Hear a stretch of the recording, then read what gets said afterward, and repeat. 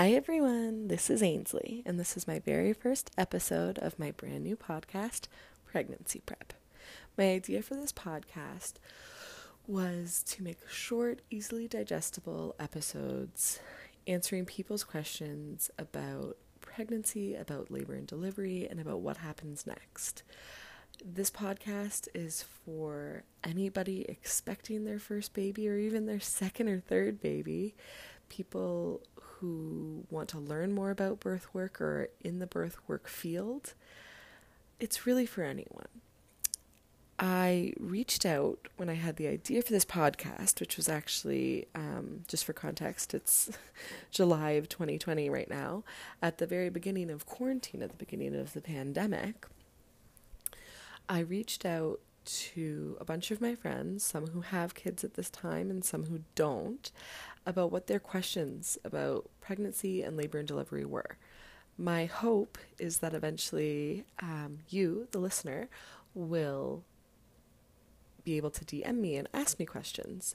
So if you have any interest in doing that, if you have questions, if you have quandaries, if you haven't heard an episode yet that answered those questions, please reach out to me. The best way to do that would be to DM me on Instagram, and my Instagram name is ainsleyk.rmt.doula on Instagram. So AINSLEYK period RMT period DOULA. But for right now, I have a little booklet in front of me here, and I have a bunch of questions. So my hope is to answer 1 or 2 questions per episode, keep them nice and short, just about 15 minutes long or so, in the beginning, because I'm nervous and I'm getting used to doing this. They might be even a little bit shorter than that, but we will see. So I thought for the very first question of the very first episode of my brand new podcast, we would start with one of my favorite questions from a very dear friend of mine that always makes me giggle. Can a pregnancy test be wrong? Which is a real question that she asked me the day that she found out she was pregnant. So, can a pregnancy test be wrong? If taken too early or incorrectly, there is a chance that you could get a false negative, so that it would say, no, you are not pregnant, when really you are pregnant. It is recommended, if you research it or even if you read the back of a pregnancy test package, that you wait until the very first day of your missed period. So not to take it the day after you have intercourse or the day after you think you've conceived, to wait until when you're expecting your next menstrual cycle to happen, until the very first day after you expect it to happen. If you were to do it before that, there's a possibility that you could get a reading and that you could get a accurate yes or no, but you run the risk that the HCG hormone has not entered your urine or your bloodstream yet. So the HCG hormone is the human chorionic gonadotropin hormone. I'm obviously not saying that properly, but you'll just hear it referred to as HCG. It will enter your bloodstream and urine after the fertilized egg, which is obviously the egg that the sperm has already entered and fertilized, when that attaches to your uterine lining.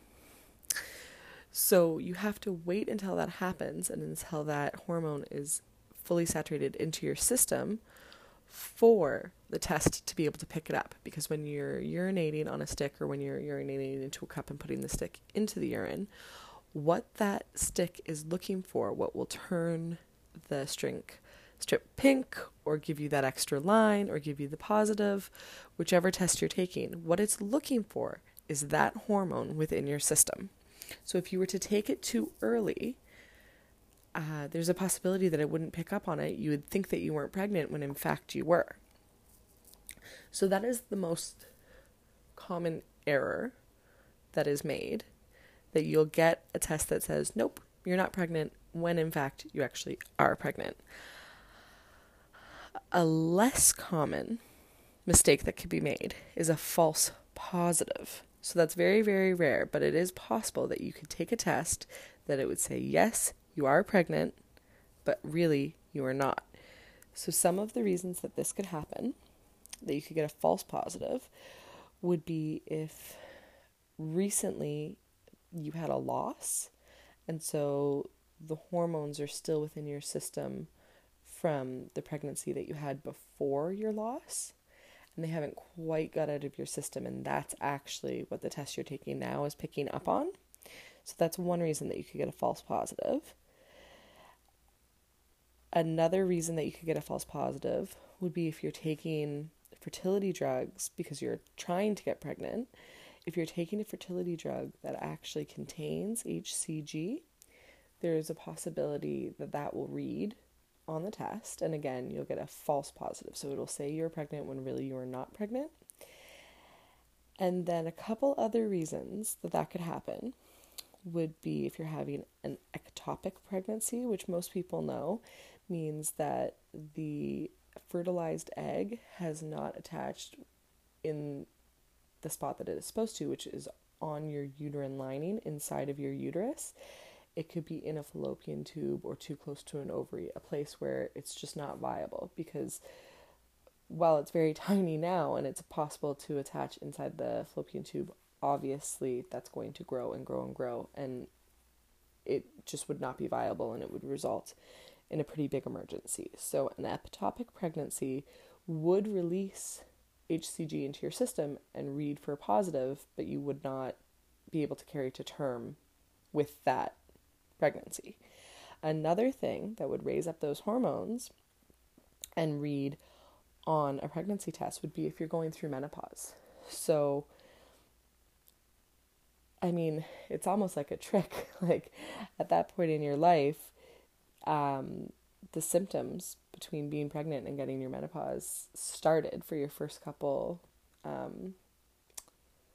weeks, months entering into menopause beginning are very, very similar. And so that could accidentally trigger a pregnancy test to be positive. And then just issues with your ovaries are the other reasons. So again, those themselves are quite rare, but possible. But I usually tell people, if it says you're pregnant, it is pretty set in stone that you're pregnant. These things that I've just listed are quite rare. Yes, possible, but quite rare. And then it really is more possible and more common that it'll say you're not pregnant when you really are. Because especially when you're trying to get pregnant, it's just so exciting and it's hard not to check. And also when you're not trying to get pregnant and you're just wanting to be safe and double check that something hasn't slipped in there that you didn't intend to, you could be checking too early as well. The hormone hasn't been established yet. You think that you're safe and then you're not. So the best course of action is to, especially if you're trying, to get an app on your phone or get a little calendar book and start to track your periods so that you are aware of when it should be beginning, waiting until the first day that you've established you've missed it and it has not started, and then take the test. And all the tests are the same. I know some are a little bit fancier than others, and most certainly some are easier to use than others. But they're all the same strip on the inside, and it's all looking for the exact same hormone on the inside.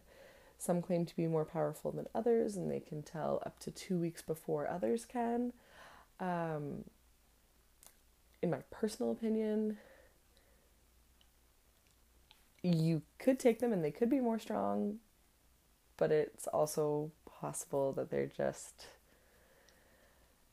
taking advantage of the fact that people would be very interested in getting this news sooner, and they're just putting a big price tag on the exact same product. So I hope that this answers your question. I hope that you guys enjoyed this series, and I hope that this is a podcast that you can benefit from. Like I said, if you yourself are about to start this journey, or if someone that you love very much is about to start this journey and you feel like you know nothing, you are not alone. It is a big, scary subject, and I hope to make it far less scary and more approachable. I know there's a lot of books out there, and it can be very daunting to look at this big pile of books and think that, you have to read it within the next 9 months and become a complete expert, and I'm hoping that this podcast can help with that. I've read the books. I'm reading the books. If you have a question, I'll do the Googling. I'll sort it out. I'll figure out the answer so that you don't have to go down, a deep, dark hole of Wikipedia. I have the right resources and I can find the answers, and then I can make this podcast and hopefully really make a difference in, people's experiences. So please reach out if you have questions, if you have comments. Like I said, the Instagram is the best way to do that. ainsleyk.rmt.doula on Instagram. And I think I'll probably put this disclaimer at the beginning of episodes or at the end of episodes. But this is my first time doing a podcast, and while I absolutely adore birth work and I'm so passionate about this field, I am relatively new, and if I misspeak and I accidentally use incorrect pronouns, or if I am always saying mom and dad, which I'm going to try very hard not to do, but if that makes you feel like I'm leaving you in whatever situation you're in out because you aren't a traditional nuclear family, I just want to right off the bat apologize for that. Please do message me and point it out. I'm going to work very hard, and I'm going to try my best to be very conscious of how I'm speaking and what pronouns I'm using, and how I label the different parents within a structure. But I'm, like I said, very new and learning, and I am bound to make some mistakes. It is in no way my intention to ostracize anyone or to offend anyone ever. I really hope that this is a positive space for people to come and learn. And so, without judgment and hate, if you could please alert me if I'm doing something incorrectly, I would really appreciate that. All right, I think that's where we're going to end off today. Have a wonderful day, night, wherever you are in the world, and I'll see you next time. Bye.